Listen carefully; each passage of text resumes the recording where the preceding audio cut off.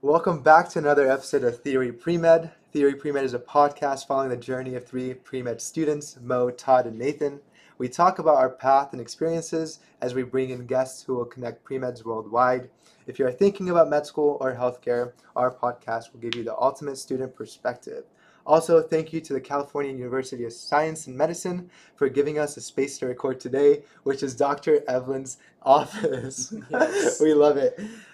So, as we already mentioned, today we have a special guest, Dean Eveland. He is a Senior Associate Dean of Student Affairs and Admissions here at the California University of Science and Medicine. So, tell us a little bit about yourself. Tell us a little bit about CUSM. We're excited to learn more about it. Well, thank you so much, guys, and welcome to CUSM. It's a sincere pleasure to have you all with us. I've been here about 6 years. I was one of the very first people that came to start this brand new medical school in beautiful downtown Colton, California. Awesome.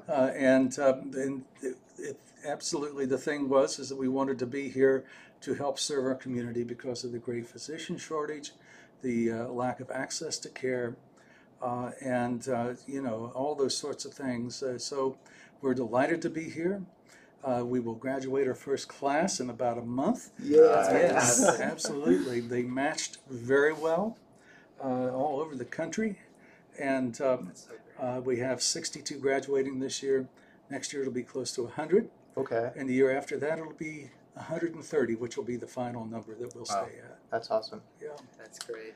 So, tell us a little bit more about your role as a Senior Associate Dean of Student Affairs and Admissions. Absolutely. So, student affairs, of course, involves everything that is outside of the curriculum, essentially. So, while we, as you appreciate, we make it difficult for students to get into medical school. And We that's know. Yeah. And that's the admission side of my office. But then on the other side is how we make sure that we keep you here, and that you don't just survive, but you thrive while you're with us. We'll do everything we can to make sure that you have an amazing experience while you're here, and that's student affairs. Awesome. Wow. Yeah. So you're not just admissions, not just admitting people, you're following through their whole We experience. follow them, absolutely. We check each time they have a major exam just to see how people are doing. Wow. If we see that folks are not performing at an expected level, we'll reach out to them with our testing skills specialists, study skills, all that thing, time management, just to see if everything's okay. Oftentimes, people just either get tired or they get there's something going on outside of the curriculum that may be impacting their performance. But we'd much rather catch you when you have the sniffles than when you have pneumonia. And so the idea here is to be primarily preventive in the way that we approach our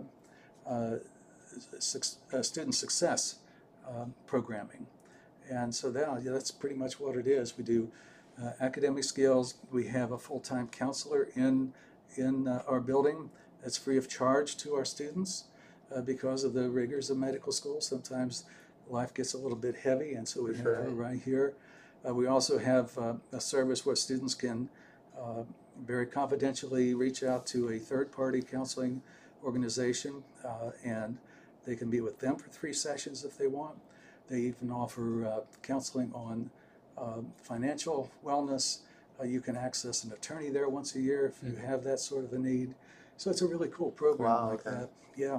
So lots of resources. Lots of going on. Seems like you're working really hard to combat like burnout and depression. Absolutely, yeah. We have several mental health based events during the years. That includes depression screening. Mm-hmm. We work with people who have test anxiety. And primarily, everybody that comes in here has the academic ability to be successful. But when people get into trouble, it's because there's something that's going on outside of the curriculum, or they have health issues that may be part of their scenario before they come into medical school. We do a psych test before they come into medical school so we can sort of ferret out if a person has a high level of depression or anxiety or whatever the case may be, so that we have a heads up on that. We can provide them with resources to help them be successful before they even start. Awesome. I think that's really great. I mean, as people get older, life changes, and I think it's really good that you're there and you're able to give them resources in order to, help them succeed. Absolutely, that's the key. This is a marathon. It's not a Yeah. sprint. We've heard that a lot. And we feel it too. I'm sure you do. We're only at the start. Yeah. Absolutely. So yeah, we want to make sure that you travel well. Cool. So we wanted to talk about your mission statement, the school's mission statement. Yes. So I'm going to go ahead and read it out loud to all our listeners. So the mission statement of CUSM is to advance the art and science of medicine through innovative medical education, research, compassionate healthcare delivery, and an inclusive environment that advocates critical thinking, creativity, integrity, and professionalism. A lot of this I definitely saw today when I got here with the research posters that a lot of your students were presenting. But there were two key things that I kind of noticed and I wanted to learn more about. Sure. So the first one is the mission statement said innovative medical education. Yes. And I've heard this a lot from a lot of schools where medicine is heading, you need to innovate. So how is CUSM innovating medical education in comparison to other schools? Yes. Well, it's as I like to say, there's no such thing as a bad medical school in this country. It's LCME accredited, but we're all different. And so if you've seen one medical school, you've seen one medical school. Yeah. And even though our methodologies may be similar to some other medical schools, we're each different. We are very much invested in a team-based approach. Active learning is our hallmark here. It's not the old days like when I went to school where you hope to have a sage on the stage. Far from it. This is very much student-centered, which means that we actually give you everything you need to study before you go into the class. We give you the reading, we give you the high-quality videos, extraordinary photos of things all the way, beyond the cellular level. Wow. And you read all that, and then you come in here, you work in your group, you take a test first to demonstrate your own understanding of the material, then you take a test with your group and you share all your answers, determine collectively what the best answer is, and then each group puts that information up in the entire class to see, so all the different colleges or groups, if you will, can see how everybody scored on it, and then you talk about it. So by that time, you've actually processed the pertinent information 3 times and had everybody's input, and then finally the content expert will make sure that everybody arrived in the right spot. And you do this in the context of a clinical case. So you go through 120 different clinical cases in your first 2 years, essentially. And each one of those represents one piece of what you probably see in a primary care physician's office. Those 120 cases represent 95% of what you typically see. So by the time you get through years 2, you've already seen the bulk of what you might see as a family doc, an internal medicine doc, pediatrician, etc. And when you open up those cases, then you are essentially studying them and learning your basic sciences in the context of that clinical case. So say, for example, somebody had cholera, and you would be looking at the symptomology associated with that individual. And then as a small group, you'd be asking yourselves questions about what you need to understand about that clinical case. So one of the big symptoms with somebody who has cholera, for example, is that they have massive dehydration. They're just losing fluid through every orifice in their body. Diarrhea specifically would be the case. And so you would be asking yourselves essentially basic science questions to understand. So what's the biological mechanism by which the cells are secreting the fluid? What's the underlying physiology? So you kind of get the drift. And then in that way, you learn your basic sciences in the context of each clinical case, which is really quite profound. You're able to put a person's face on that biochemistry problem. So it goes way deeper than Grey's Anatomy for sure. Oh, absolutely, absolutely. I wish I could have learned this. I honestly do. I feel like that's really great. I feel like it kind of goes into that like creativity and like critical thinking side of things. Absolutely. That's like that whole idea of like pedagogy, and I feel like it's a really nuanced way of teaching things. Because one of the things that I do at Chapman is I lead weekly review sessions for the students, and I'm finding that having them be in groups and having them like come up with new things is honestly like the best way of learning. Absolutely, you keep people engaged, and they'll remain interested. Yeah. Mhm. There's actually a nice body of literature that shows that if you attend a lecture and you really just don't do much with it afterwards, in 2 weeks you'll only remember 10% of it. Oh, Wow. Whereas with an active learning model, it's almost like opposite. Yeah. Yeah. that's awesome. And talking about critical thinking and creativity, that was my second kind of point of interest in your mission statement. So, what is being done to push students to the next level that requires critical thinking and creativity? I know you mentioned kind of looking through those different cases, Yes. but are there anything else that you guys are doing, planning on doing? Yes, absolutely. So, there's, as they say, as medicine is both a science and an art. And so through their experiences with clinical faculty, not everyone will teach you the same way. And you may have one person who entered medicine 40 years ago, and you'll have another one that entered medicine 5 years ago. And so from that, the students have exposure to those different methodologies and recognize that there's more than one way to get to the right destination, and they can choose for themselves, i.e. the art, what might be best for their individual patients. The other thing is that when it comes to healthcare and into physicians in particular, there are different specialties within medicine that may align themselves more with the creativity piece. For example, if people like to work with their hands, if they're more artistically oriented, a plastic surgeon might be a good role for them. If they are more of a carpenter at heart and they like to make things with their hands and take things apart and put them back together, orthopedics may be a great profession for them to consider. So all those things sort of ferret into it. I think that where medicine is eventually going, which is really pretty profound, is that rather than having everything back in textbooks, it's all in the cloud.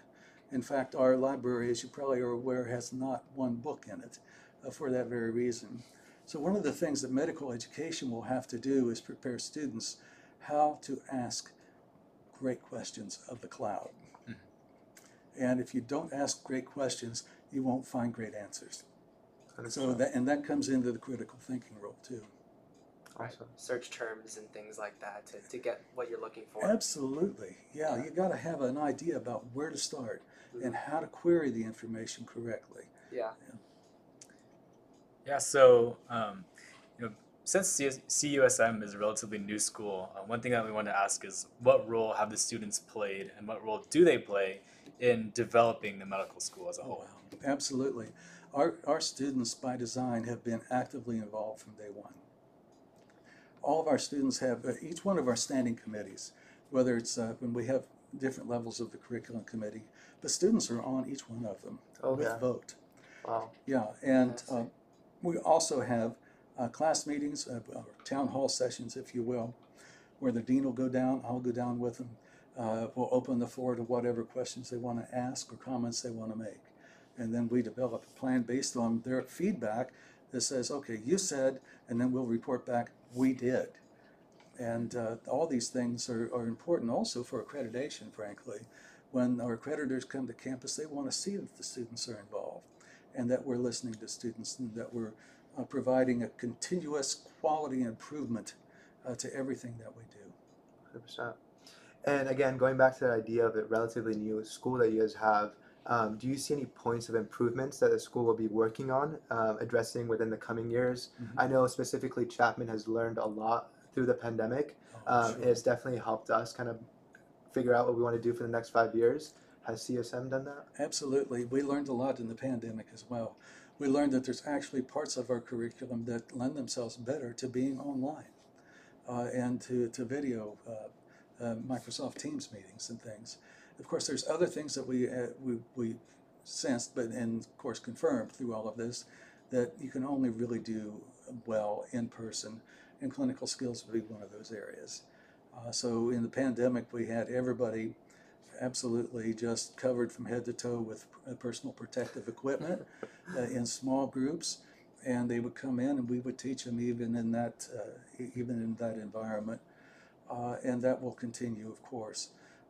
We're learning that if we can make it easier for students to not be on campus every day, that's helpful, especially given the traffic patterns in the area we live in. Our students are primarily only here Monday through Thursday. Mm-hmm. And then there's occasionally something like we had today with a research symposium downstairs on Fridays, but for the most part they have 3 days off, so they can catch up on whatever they want Must be to. nice. Yeah. Yeah, plus having a little bit of their own personal time, for their own mental health. 100%. That's correct.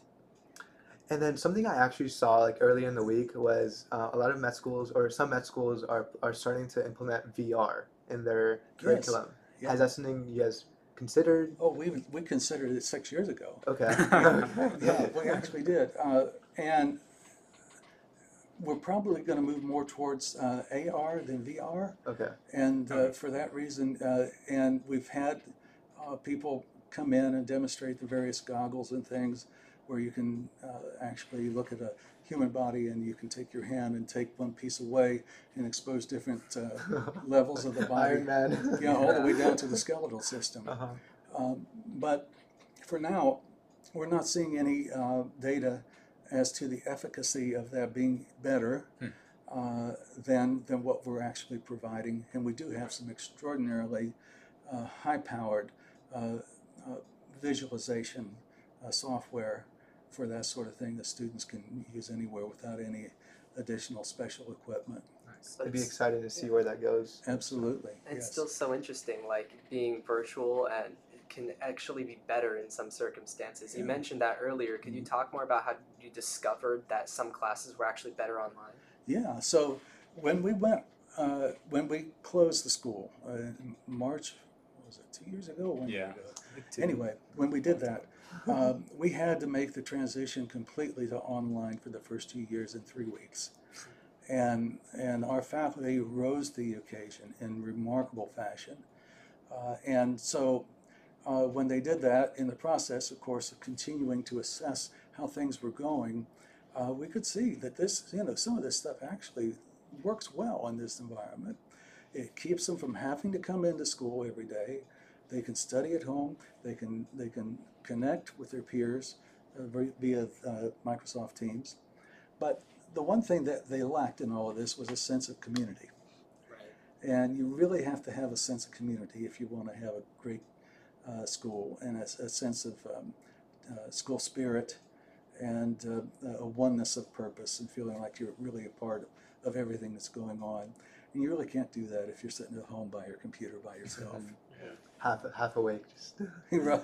Yeah. Mhm. So yeah, I believe that CSUM recently had their graduating class participate in the match Yes. with a 100% match rate. Isn't that amazing? That's Yeah. awesome. We were wondering, like, what were the factors that went into that? Wow. We absolutely watched each student through a microscope as they went through this process. Back when they began their third year, of course, we do a careers in medicine program that's 4 years longitudinal, begins in year one. It teaches them first about who they are as a person, what's their personality, what's their skills, what's their interests, things of that nature, what sort of a medical environment would they want to practice in. And then the second year, we look at the world of work. So here's where those factors might play out in the various over 120 ways you can use an MD degree these days. And so then you're looking for the all-important person and environmental fit when you look at who you are in the world of work and find where you best, would be congruent with both. Third year comes along and they're beginning to work through the wards in the hospital. So they're going through family medicine, internal medicine, pediatrics, general surgery, obstetrics, gynecology, psychiatry, neurology, stuff like that, emergency medicine. And so they get exposed even further. So by the time they get into the second part of their third year, my colleague and I, Sabrina Wilhelm, met individually with each one of our 62 students to look at their board scores, what their interests were. We looked at their marketability for those particular specialties because some were far more competitive. We looked at how much research they had done. We looked at geographical preferences, all that kind of thing. So that by the time year four came along and they actually wanted to start applying for residency programs, they knew where to go and how to get there. And I think that was critical to us having a really strong match like that. Some people were overshooting, some people were undershooting their marketability. So we helped them through that. We helped them find various other specialties that might be helpful to them, be in the same category or maybe not quite as competitive. For sure. It's so interesting. You're just building the foundation, like the first couple of years, really making sure they know where they're headed, Yes. and their mental state is well prepared. Absolutely.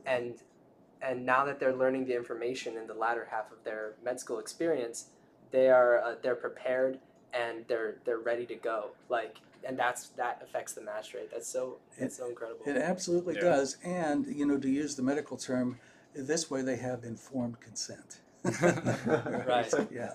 They understand what they're doing and how they're doing it. Right.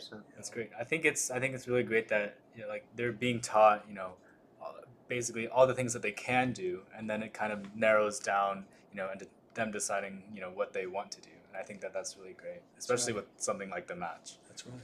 Yeah. And something that you actually mentioned that plays a big role in matching into different programs is research. Oh yes. So research seems to be an increasingly important factor in medical school now that step 1 exams are pass-fail. So what are your thoughts on the step 1 going pass-fail, research, and all that stuff? Well, I'm personally glad that the step went pass-fail. Okay. Because I saw the stress that it caused students. And essentially, there was so much of the curriculum they were studying for the boards, but weren't always picking up the things that the faculty felt was important for them to learn. So that was one thing. And unfortunately, the residency programs were using this almost like the MCAT to determine their pecking order as to who they were going to invite in. And the research shows that the higher your score doesn't correlate with you being a better physician. So that I think all those things were important. Now the fact that it went to the step 1 went to pass-fail has now put more pressure on step 2, clinical knowledge, not surprisingly. And there are within medical specialties, some are more research-centric than others. If you want to go into dermatology, the average number of research pubs for that, or some sort of, whether it's a poster session or conference, review, etc., is 11. Oh, okay. Wow. Yeah. We haven't even gotten one yet. Yeah. So I mean, it's a heads up, and the Association of American Medical Colleges has all this information available to students, so they can say, hey, you know what? If you're going to do this, here's what people who were actually matched into that specialty look like. So that way you know where you need to aim. But it also gives us a heads up as to what we need to do as an institution. So we continue to beef up our research placement capabilities all the time. I recently talked with the president of a university over in Nevada who wants to offer our students the opportunity to come there and do research with their very strong researchers, several of which came from the Nevada Cancer Institute that was there at a time. And we also are working on an affiliation with Chapman University. I'm sorry, you're Chapman. We're Chapman. With Claremont. Okay. We love one with I Chapman. know. Sorry. I was like, wait, really? With the Claremont colleges, where our students can go down there and work with some of their research. And of course, we have our own here, and we have our folks over at the hospital. That's awesome. And the students, if they want to, they can take a year off between year 2 and 3 or year 3 and 4 to do nothing but research if they want to. I'm not saying I recommend that. Right. That certainly is a Possibility. Yeah, a possibility if you want to choose that. So clearly programs, especially residencies and stuff, are looking deeper at research. It's becoming a bigger factor. How are you guys looking at that when it comes to pre-meds? I've always said that a little research is good and a lot isn't necessarily better. Okay. We're going to teach you how to do research while you're here. You'll learn how to read the literature, how to dissect the literature, determine whether or not the statistics used were appropriate, whether they had sufficient power to make their summations and all that kind of thing. So, and then you'll be able to, and then you'll learn how to be a contributor to the literature through a course we have in your second year, where you'll actually be asked to produce some research with some of your colleagues. So you'll actually be able to do that as part of the second year, and that also can be helpful to your CV in the future. Yeah, 100%. I think a question that I don't think you've gotten a lot is there any way research can hurt an applicant who's applying to med school? Maybe in the wrong field of research, or Well, that's a great question. You're right. I haven't typically gotten that question. I think, excuse me, if you know early enough what it is you want to go into, that would be ideal. Right. If you could get some research in that field. But a lot of students don't make those choices till towards the end of year 3. And to be able to plan that then at that point would be pretty tough for almost anybody. So there's what's idealistic and then what's realistic.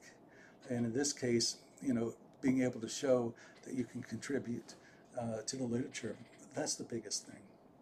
And if you can get in, with some other folks who already know their way through the research maze, have an NIH grant, or just have already been a prolific researcher all their lives, they will help you, and you contribute to their research in a meaningful way, you get a name on your paper.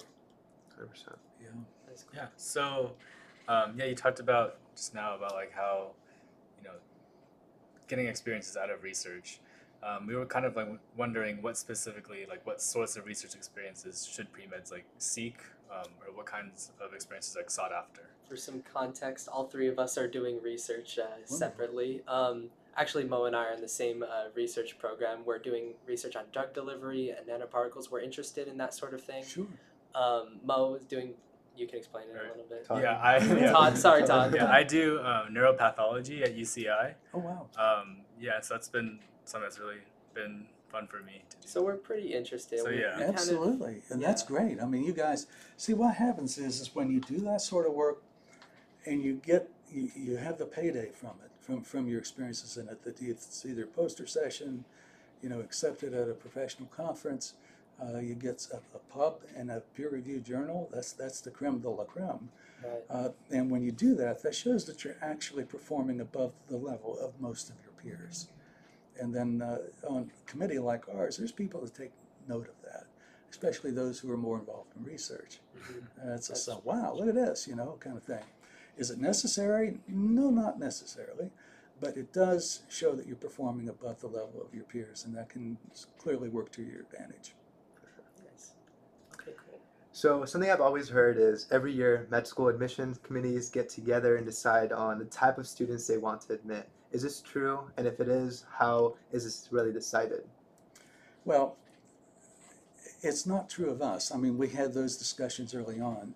And the way it works that I'm aware of is that, you have to tie your admissions process directly to your mission and vision for the institution. So with us, we're here primarily to help the residents of the Inland Empire and then Southern California.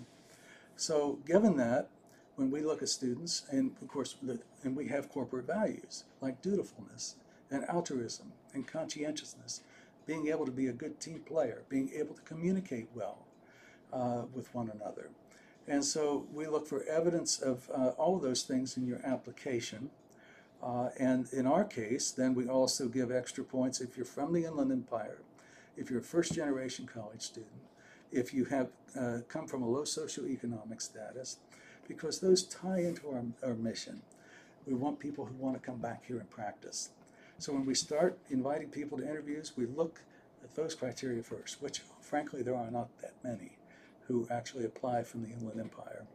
So then we go from that, we go to the contiguous counties. I'm from the Inland Empire. Oh, wonderful. Yeah, we got a poster child. You're in. I'm already. Yeah. I'm from Riverside. Awesome. Yeah. Well, you're in the backyard then. Yes. And then we look at the contiguous counties to Riverside. And so we're going into Los Angeles, we're going into Orange, we're going down to San Diego, again, Southern California. 98% of the people we admit to this school are from California. And the other 2% have strong ties here. Got it. Yeah, it's again because it's mission-based. Yeah. Interesting. So 98% from California. Where the 2% come from? Yeah.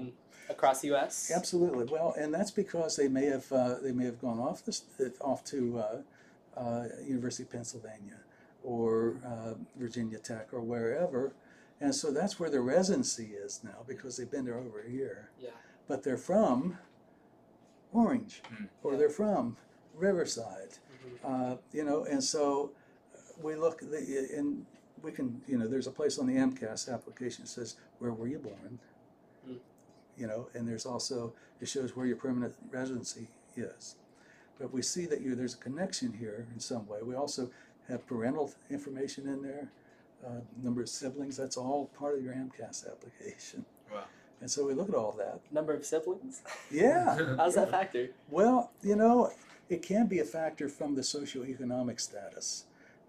And so say somebody came from a family of 8, and they received a Pell Grant, which means that it most likely, came from a lower socioeconomic status, things of that nature. I see.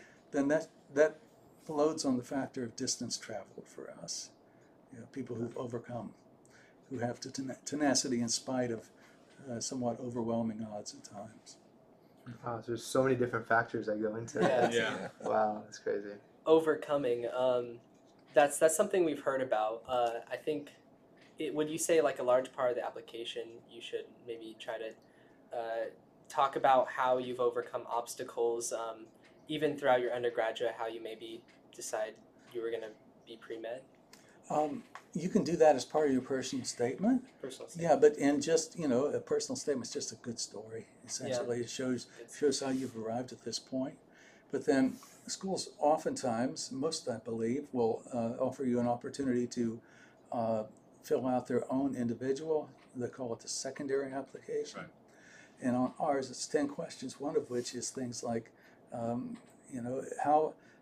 us about a time when you had a conflict with somebody else, and how did you work through that, or sometime when somebody gave you negative feedback, or give us an example of how you would be considered a team player, or what would you do if somebody in your group was found to be cheating? How would you handle that? So there's kind of things like that to give us a little bit more information into who you are and how you roll. So there's clearly a lot of things that go into kind of admitting new students. How do you think this plays into shaping medicine in the next 10 to 15 years? Yeah, so that's a great question because medicine underwent a transformation probably 25 years ago when nationally it was recognized that the people we had out there in the trenches doing medicine oftentimes weren't very people-centered, weren't very humanistic, and sometimes just plain old nasty, unfortunately. And so there was a national movement that was spearheaded by a longtime physician by the name of Arnold P. Gold, who took the money he had made in his practice and started the Arnold P. Gold Humanism in Medicine organization. And from that actually came the white coat ceremony. Oh, wow. Yeah, and also the transition to clinical medicine ceremony, as some schools do. But the emphasis then became on, okay, we don't want physicians who are jerks working with people who are actually going through the worst time of their life. So how do we matriculate students to have that humanistic quality?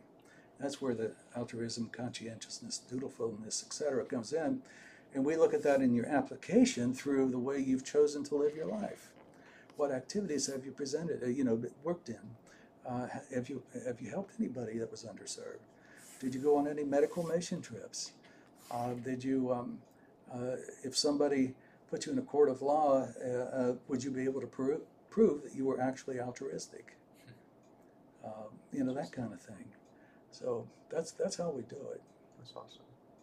That's cool. Like some insight into how you may look at like qualities of altruistic without just saying on your application, "Hi, I am a good Yes. person." How do you do it? Yeah, is a big exactly. part. How show not tell. Absolutely. You gotta not just talk the talk, you gotta walk the walk.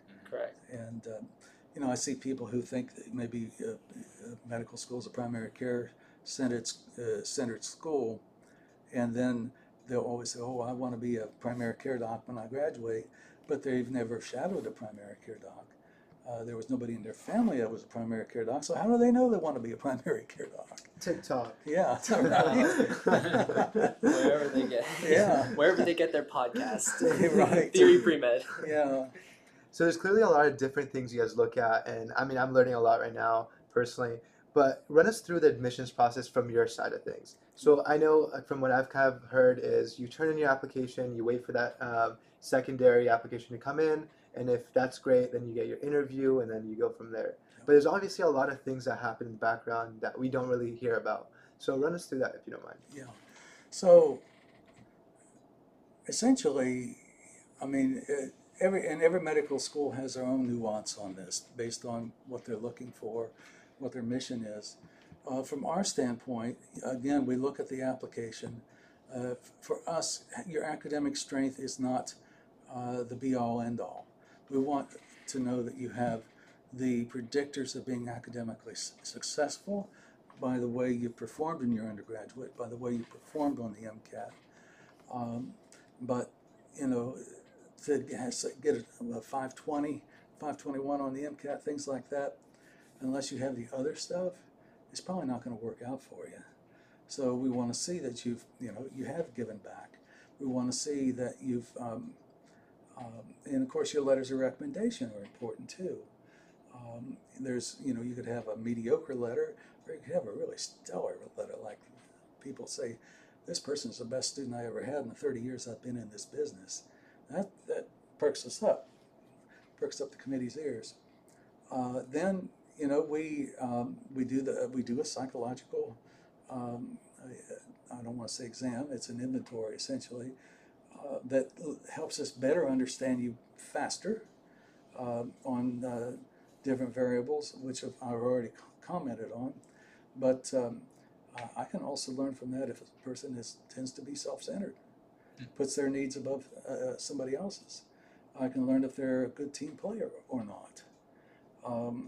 I can learn if they are a hothead or not. And so those sorts of things you'd never pick up in a 30-minute interview, but we can with this thing that helps us to get to know people faster. And you really can't cheat on it because it's too robust. There's over 235 questions. Wow. Yeah, and there's 3 different scales we can look at to see if somebody's trying to fake good, fake bad, or randomly just clicking stuff. It's not smarting the computer. Interesting. Yeah, so one thing that you didn't talk about was the interview process. And I think one big question that a lot of pre-meds have is what should an interview look like, or like what makes a good interview? And what can you do in an interview in order to stand out? Yeah, well, everybody I interview, I start with this. This is a famous expression around here, but it's no stress express. We like you already, or you wouldn't be here. And it's just about us getting to know you better, you getting to know us better, because oftentimes you'll interview at more than one place. You have choices. So find out what's the best fit for you. In terms of the actual interview itself, it shouldn't come across as canned, overly rehearsed, or like you're reading from something. Just be yourself. Be as natural as you can be, as if you're just having a good conversation with somebody else. And then for me, I start from the very beginning and ask a person. My first question is, so tell me how it is you got here. Why is it that you are interested in being a physician, and why you applied to this medical school? And I tell them, don't even assume I know anything about your application. And that way I just let it take the conversation go wherever it wants to. Obviously want to see how well you can communicate, how well you can think on your feet.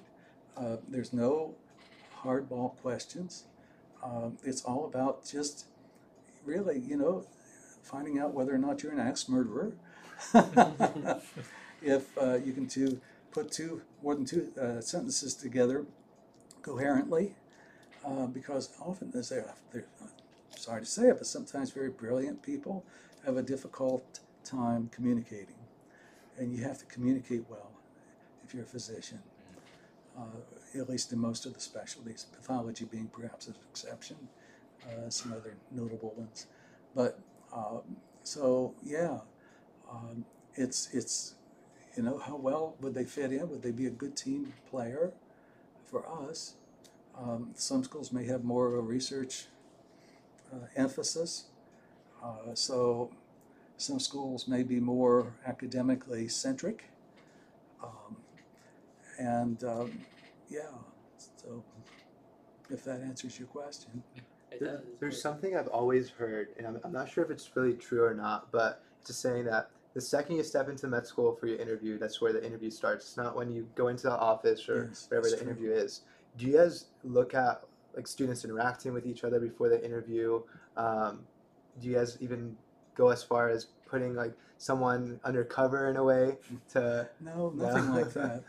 We and actually all of our interviews right now are virtual. Oh, okay. Yeah, and they have been, and a lot of the schools went that way this year. That was one of the things we learned, and so for the following year we'll probably do that again, and then offer the opportunity for people who would like to come and look at us that chance to do so, and but that way it saves the students a lot of money for travel and hotel and all that kind of jazz, and plus time away from their studies. So yeah, now I have used an exercise before where we watched how students played well with each other. They had to take spaghetti and try to build a structure. The highest structure would win. I've seen this. Yeah. And it's interesting because I've seen instances where one person in the group was dominating everybody else. I know what to do. Just follow me. I'll show you. And so everybody else was marginalized. That person didn't get in because obviously it's not he's not a team player. Yeah. A know-it-all. So, things of that nature. Marshmallow challenge. That's what it was known as. That one's fun. Yeah. The marshmallow challenge. Yeah. And so, if we ever go back, we may do something like that again. But it's time consuming, and honestly, I can get so much information from our inventory that we really don't need it. Still a fun way to, get to know people is a challenge like that, and it shows like how well they are in a team situation, how good of a leader they may be, because you have to be a leader as a physician as well. Absolutely, well said. Definitely when I've shadowed like in the ICU and things like that, just like when someone's coding and just seeing the doctor just kind of like, and everyone's working with the doctor working with everyone, I think that's the big kind of role you need to have. Very for sure. true. So I guess as we come to the end of this interview, is there any last advice you have for pre-meds out there that are looking to apply to med school soon, or even at the beginning of their paths to medicine? I'd say don't believe everything you read on Student Doctor. Great advice. I would absolutely say that. Okay. Sometimes it's good, sometimes it's absolutely in the wrong direction. Don't try to game it. Trust yourself and your own ability. That what you've done is noteworthy and worthy to be interested. To create interest, and just put your best foot forward. And I guess that's the biggest thing I would say. That's great advice. Trust yourself and don't trust the internet. I like that advice. Absolutely. Same reason people shouldn't read, try to self-diagnose themselves from reading stuff on WebMD. Wikipedia or whatever, or WebMD. I mean, they may get it I right. can't say I haven't done that. Yeah, I mean, Oh, yeah. and I think that, WebMD is a good resource, but it's not. People who don't know may misinterpret it. That's very true. Yeah, or come in and tell their doctor, "Hey, I'd like to take this medication, doc." Right. Yeah. Because Because I saw it on absolutely, online. I saw this ad and this new You become the medication's expert. out. Exactly. So fix me up, would you? It's like, Nah, guess what? That's really bad on your kidneys, and you're already not functioning very well. So that's anyway. cool. Awesome. Well, thank you so much, Dr. Eveland, for joining us today. We really appreciate you being here. My sincere pleasure. It's been an honor to have you with me. Yeah. And for all those who are listening, I wish you the very best in your pursuit of your career goals and ambitions. And hopefully someday we hope to see you here on our campus. Awesome. And just kind of, before we conclude, we found out today that we hit 300 total plays. Wow. So that's a Congratulations big on milestone that. for us. So Yeah. thank you That's to really all our cool. listeners. You're off and running. Best wishes and good luck. Thanks Thank you so much. Well, just a reminder to everyone, please give us a follow on Instagram at Theory Premed. And as always, episodes on Tuesdays at 8 a.m. Thank you so much for listening. Goodbye.